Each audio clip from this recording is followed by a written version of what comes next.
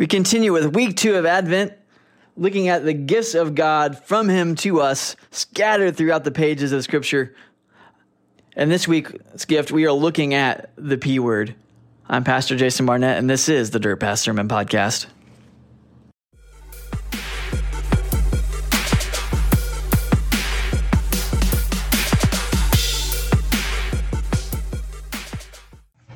If you open your Bibles and turn with me to 2 Peter chapter 3.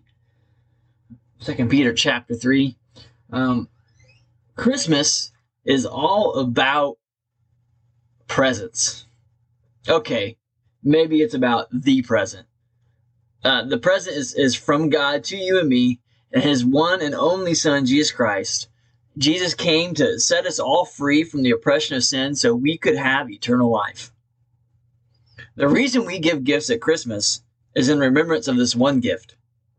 It's similar to the way the elements in the Lord's Supper remind us of the sacrifice. The exchange of presents is a call to remember the one gift. And though God has already given us the greatest gift of all, through Jesus Christ, He is still outgiving us. Through this Advent season, we are unwrapping these gifts from God to us found in the Bible. The question for this message is, what gift from God to us is found in 2 Peter chapter 3, verses 8 through 15? This is how it reads. 2 Peter chapter 3, verses 8 through 15. But do not forget this one thing, dear friends. With the Lord, a day is like 1,000 years, and 1,000 days are like a day. 1,000 years are like a day. The Lord is not slow in keeping His promise, as some understand slowness. He is patient with you, not wanting anyone to perish, but everyone to come to repentance. But the day of the Lord will come like a thief. The heavens will disappear with a roar. The elements will be destroyed by fire, and the earth and everything in it will be laid bare. Since everything will be destroyed in this way, what kind of people ought you to be? You ought to live holy and godly lives as you look forward to the day of God and speed its coming. That day will bring about the destruction of the heavens by fire, and the elements will melt in the heat. But in keeping with His promise, we are now looking forward to a new heaven and a new earth, the home of righteousness. So then, dear friends, since you are looking forward to this, make every effort to be found spotless, blameless, and at peace with Him. Bear in mind that our Lord's patience means salvation, just as our dear brother Paul also wrote you with the wisdom that God gave him. This is the word of God for the people of God. Thanks be to God. Before we can unwrap the gift from God to us in this passage, it's important to remember that the mind of the early Christian church was the mind of the early church Christian was a little different from our minds today. We base our faith on knowing where we will go when we die. Think about it, we've all been asked that. Yeah, that was the question we were probably asked when we came to salvation. It's the question of, do you know where you go when you'll die? Our hope is not based on Jesus' return, but on escaping and being in His presence in heaven. But the early church, they expected Jesus to return in their lifetimes. So they lived with a sense of urgency. As each year passed, however, it created openings for scoffers to cast doubts on Jesus' promise to return. And it's in response to such scoffers that Peter is addressing believers. Let's look at verses 8 through 9 here for a second. Peter writes, But do not forget this one thing, dear friends. With the Lord, a day is like 1,000 years, and 1,000 years like a day. The Lord is not slow in keeping His promise, as some understand slowness. He is patient with you, not wanting anyone to perish, but everyone to come to repentance. Notice Peter begins verse 8 with stressing the importance of the information he is about to share. Notice he writes, do not forget. This means that this is something that we need to remember. This is something he's calling for the Christians he's writing to place in their hearts and their minds and to remember it always. For me, when I need to remember something like this, it's very important that I have a pen and paper to write it down. And then I give that piece of paper to somebody else so I don't lose it. But Peter is writing here that to tell Christians who hear this letter read that they need to be paying attention to the information that's about to come. And in this section, Peter is referencing Psalm 90, verse 4, which reads, "For 1,000 years in your sight are like a day, that just gone by, or like a watch in the night. This is at least in my Bible, it credits this Psalm 90, as a prayer to Moses. We're talking about the Moses from way back in the Old Testament that God used to deliver his people out of slavery. And the idea is that God is eternal, existing outside of time as we know it. God is not bound to calendars or clocks as we are. You and I, we're always racing against the clock, getting upset when our meals do not come fast enough, or FedEx delivers our new running shoes later than when their tracker stated. But God's delay in the return of Christ is an eternal God's response to a world bound to time. And as time goes forward for us, so does the devastating impact of sin in this world. The second coming of Jesus will mark the end for sin, making a moment that we as Christians should eagerly await. But Peter writes that God has not allowed this to take place because he wants everyone to come to repentance. You see, sin was judged with Jesus' first coming. At the second coming, it will forever be destroyed. And repentance is when a sinner recognizes that truth and then turns away from sin to God, saved from final destruction. That's why we ask the question, have you been saved? It's have you made that turn from the life of sin to God? So therefore, God delays because his will is for everyone to be saved. Verses 10 through 13, Peter goes on. He says, but the day of the Lord will come like a thief. The heavens will disappear with a roar. The elements will be destroyed by fire, and the earth and everything in it will be laid bare. And since everything will be destroyed in this way, what kind of people ought you to be? You ought to live holy and godly lives as you look forward to the day of God and speed its coming. That day will bring about the destruction of the heavens by fire, and the elements will melt in the heat. But in keeping with this promise, we are looking forward to a new heaven and a new earth, the home of righteousness. You see, the second coming is going to happen.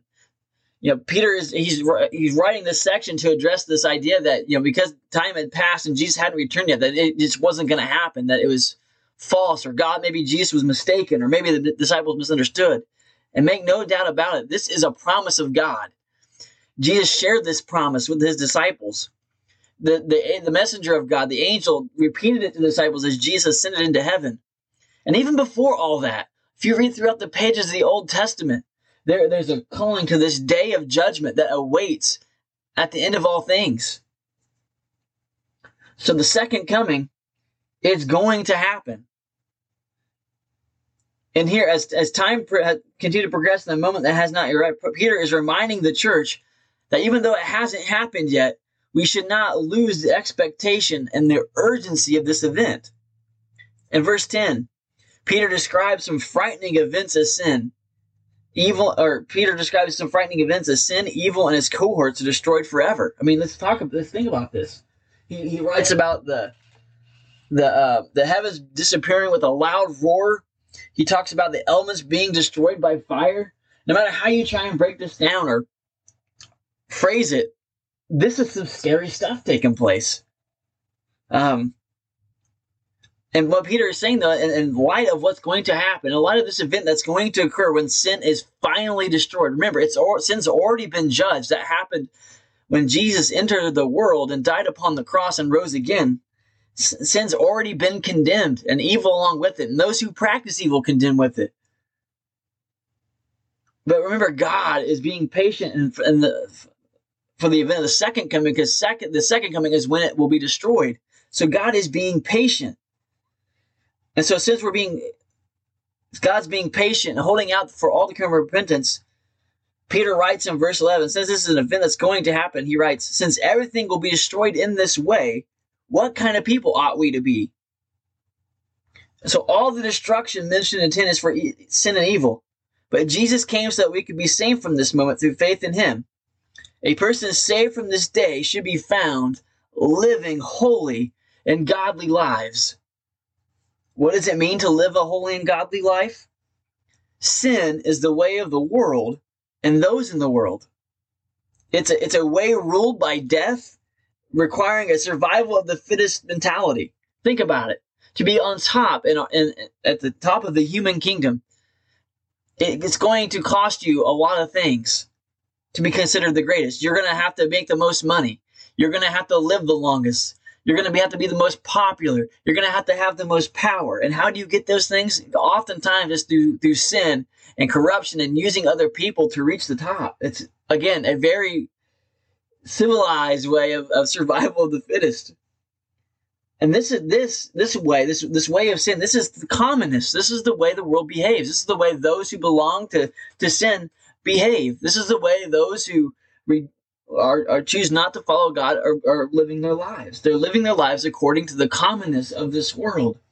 But Peter says when Jesus returns, we should be found living holy and godly lives. And that word holy means to be set apart. A holy life is one separated from sin and the ways of sin. A heart washed in the blood so thoroughly that it is forgiven and freed from sin. And a mind transformed by discovering the ways of holiness. And when Jesus returns, this is how those who follow him should be found. Now, for those living as we ought, this day that's coming is a day of hope. Because all the pain, suffering, and death and impact of sin will come to an end. True followers of Jesus, we look for and want this day to come. We're not afraid of it. In Revelation 6, it talks about this day occurring, and those who are living according to sin and sin's ways, they actually cry out for the rocks to fall on us and hide us from the face of him who sits on the throne and from the wrath of the Lamb. It's those who choose sin and reject God that are making those cries. But those of us who believe in Jesus, those who are clinging to hope in him, this is not our cry. Because we have no reason to be afraid on this day. This is the day we hope for, when all the pain and the suffering, all the things that try and tear us away from our loved ones, all the things that try and tear us away from God, are going to be destroyed and taken away from this world, and it's all going to be made new again. This is the hope of Christianity, Jesus and his return. Verses 14 and 15 say, "So then, dear friends, since you are looking forward to this, make every effort to be found spotless, blameless, and at peace with him. Bear in mind that our Lord's patience means salvation, just as our dear brother Paul also wrote to you with the wisdom that God gave him.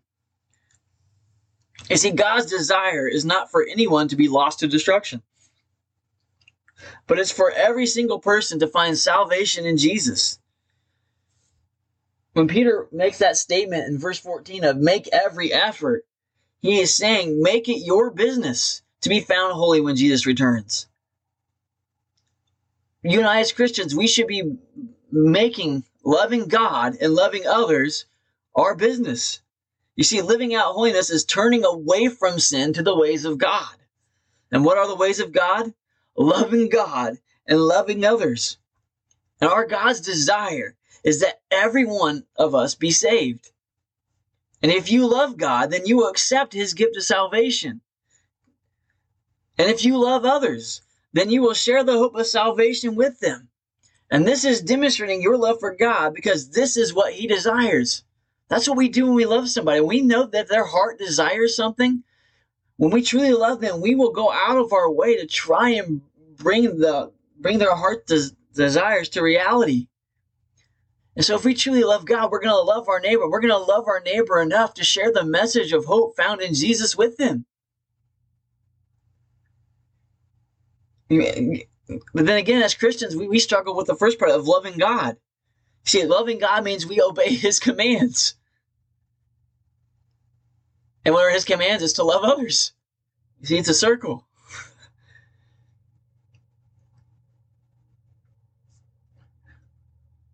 So, what is the gift of God found in this passage?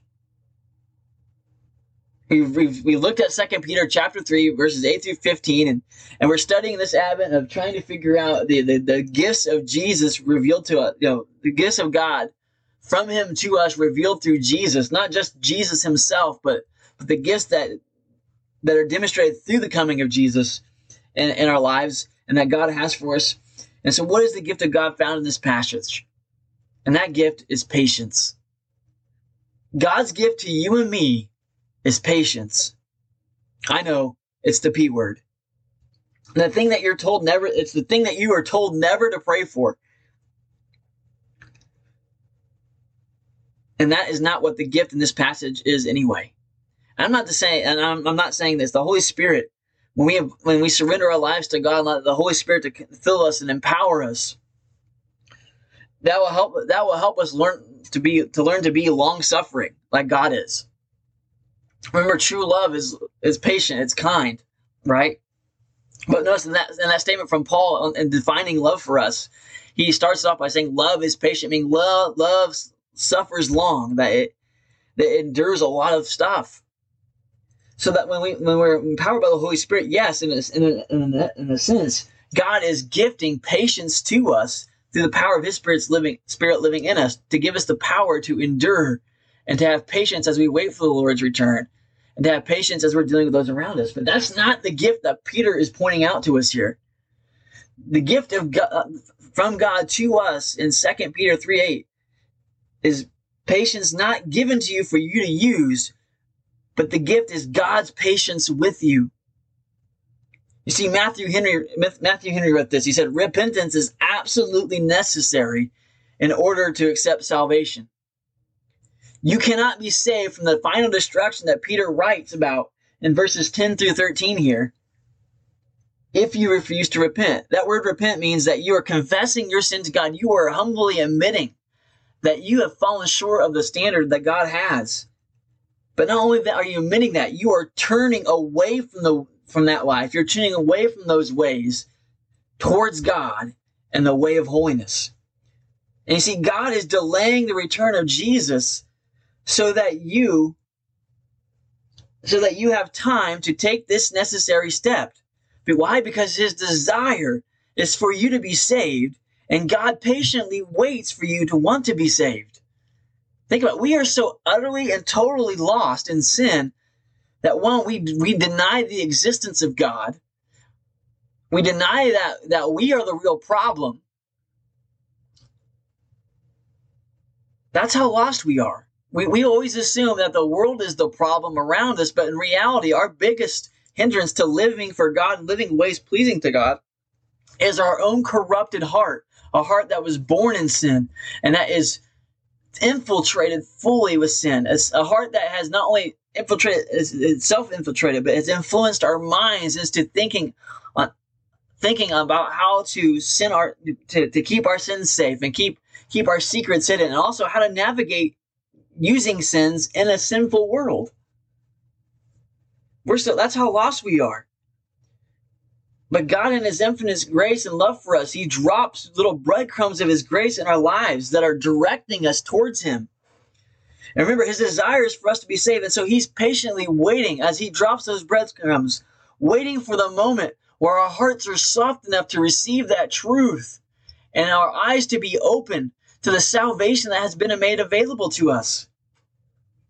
Now, God's gift of patience isn't a gift for you. It's God's patience with you as He waits for you to come to that moment where you recognize your need to repent and turn from your life into the life that God has always created to, the one that's in Him, and filled with His presence. See, God's patience with you does not end once you accept the gift of salvation. He's patient. He is patient as you wrestle with new life and a heart that desires sin. So yes, you've accepted the gift of salvation, and you know where you're going to go when you die. But living that lifestyle, this new way of life, in the midst of a sinful, broken world is complicated. You have to wrestle with so much of what you know from your past. You have to wrestle with where you're weak and where you're incapable of making it on your own. When you surrender that heart, God gives you His Spirit to be able to be found living sinless on the day He returns. You see, at some point you're going to realize your heart is hindering you from fully serving God, so that's a crisis moment where you offer that heart up to God as a living sacrifice. And He takes your heart of stone, your heart that's so calcified by sin's corruption, and He replaces it with His heart, which is full of His Spirit. which will help you unravel the simple thinking, not in your mind. Your new heart will begin to help you to develop new patterns to the way you live this life. That's why Paul writes in Romans 12 that he writes, "Do not conform to the patterns of this world, but be transformed by the renewing of your mind." Your brain has to unlearn all the patterns it's learned from how to sin and how to live in a sinful world.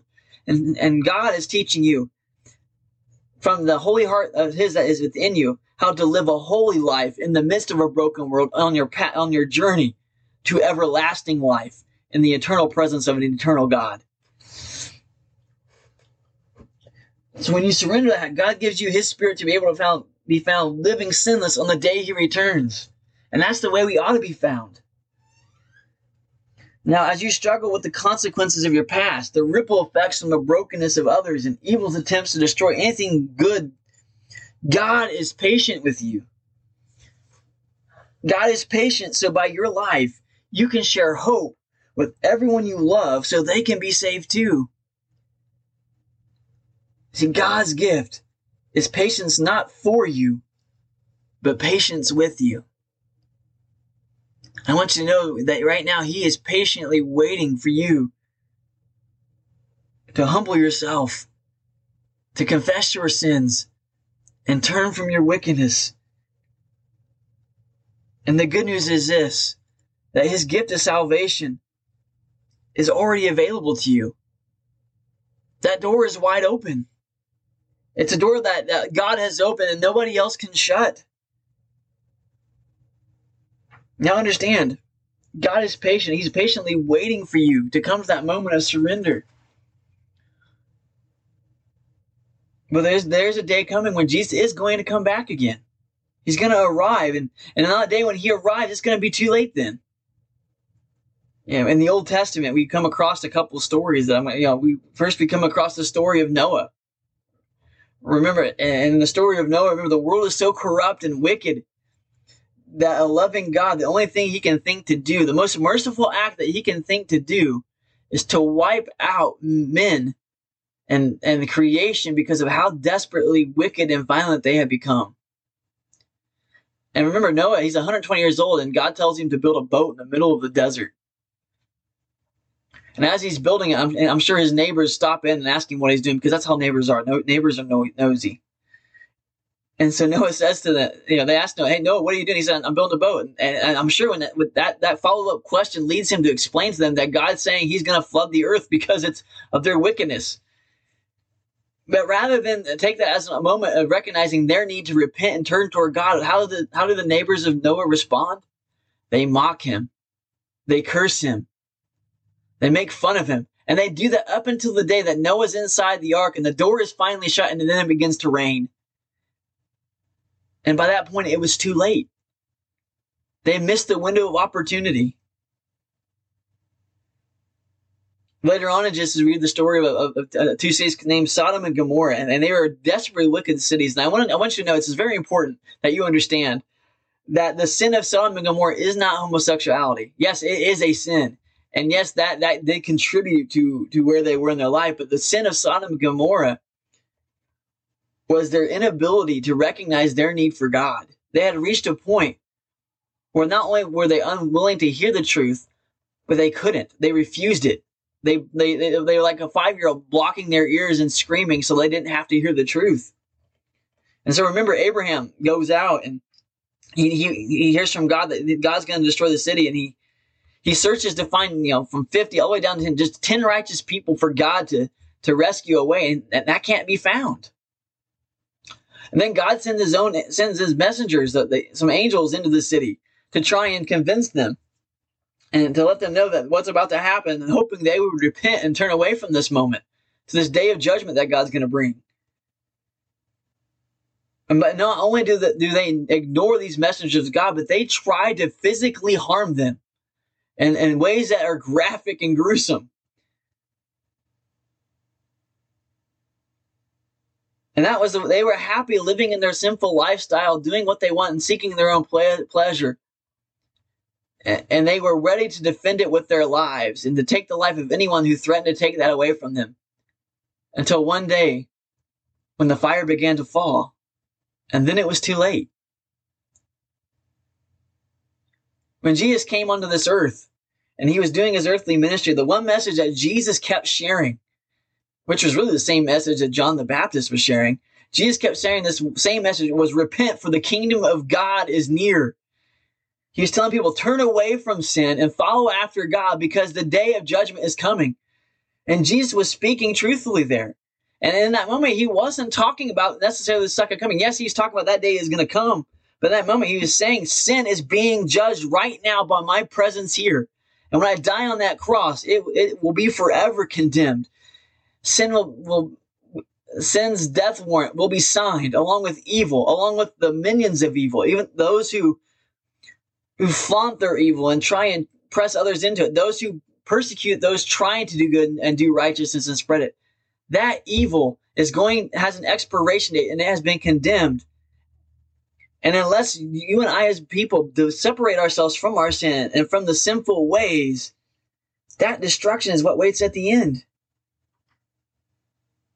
But God is patient. He is delaying that return to give you time to repent and make your heart right with him so that you can be saved, so that that one person you love can be saved.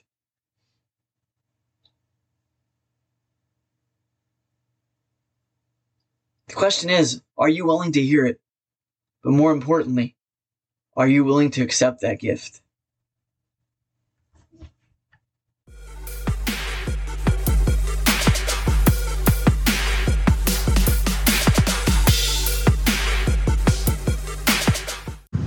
Thank you for listening to this episode of the Dirt Path Sermon Podcast.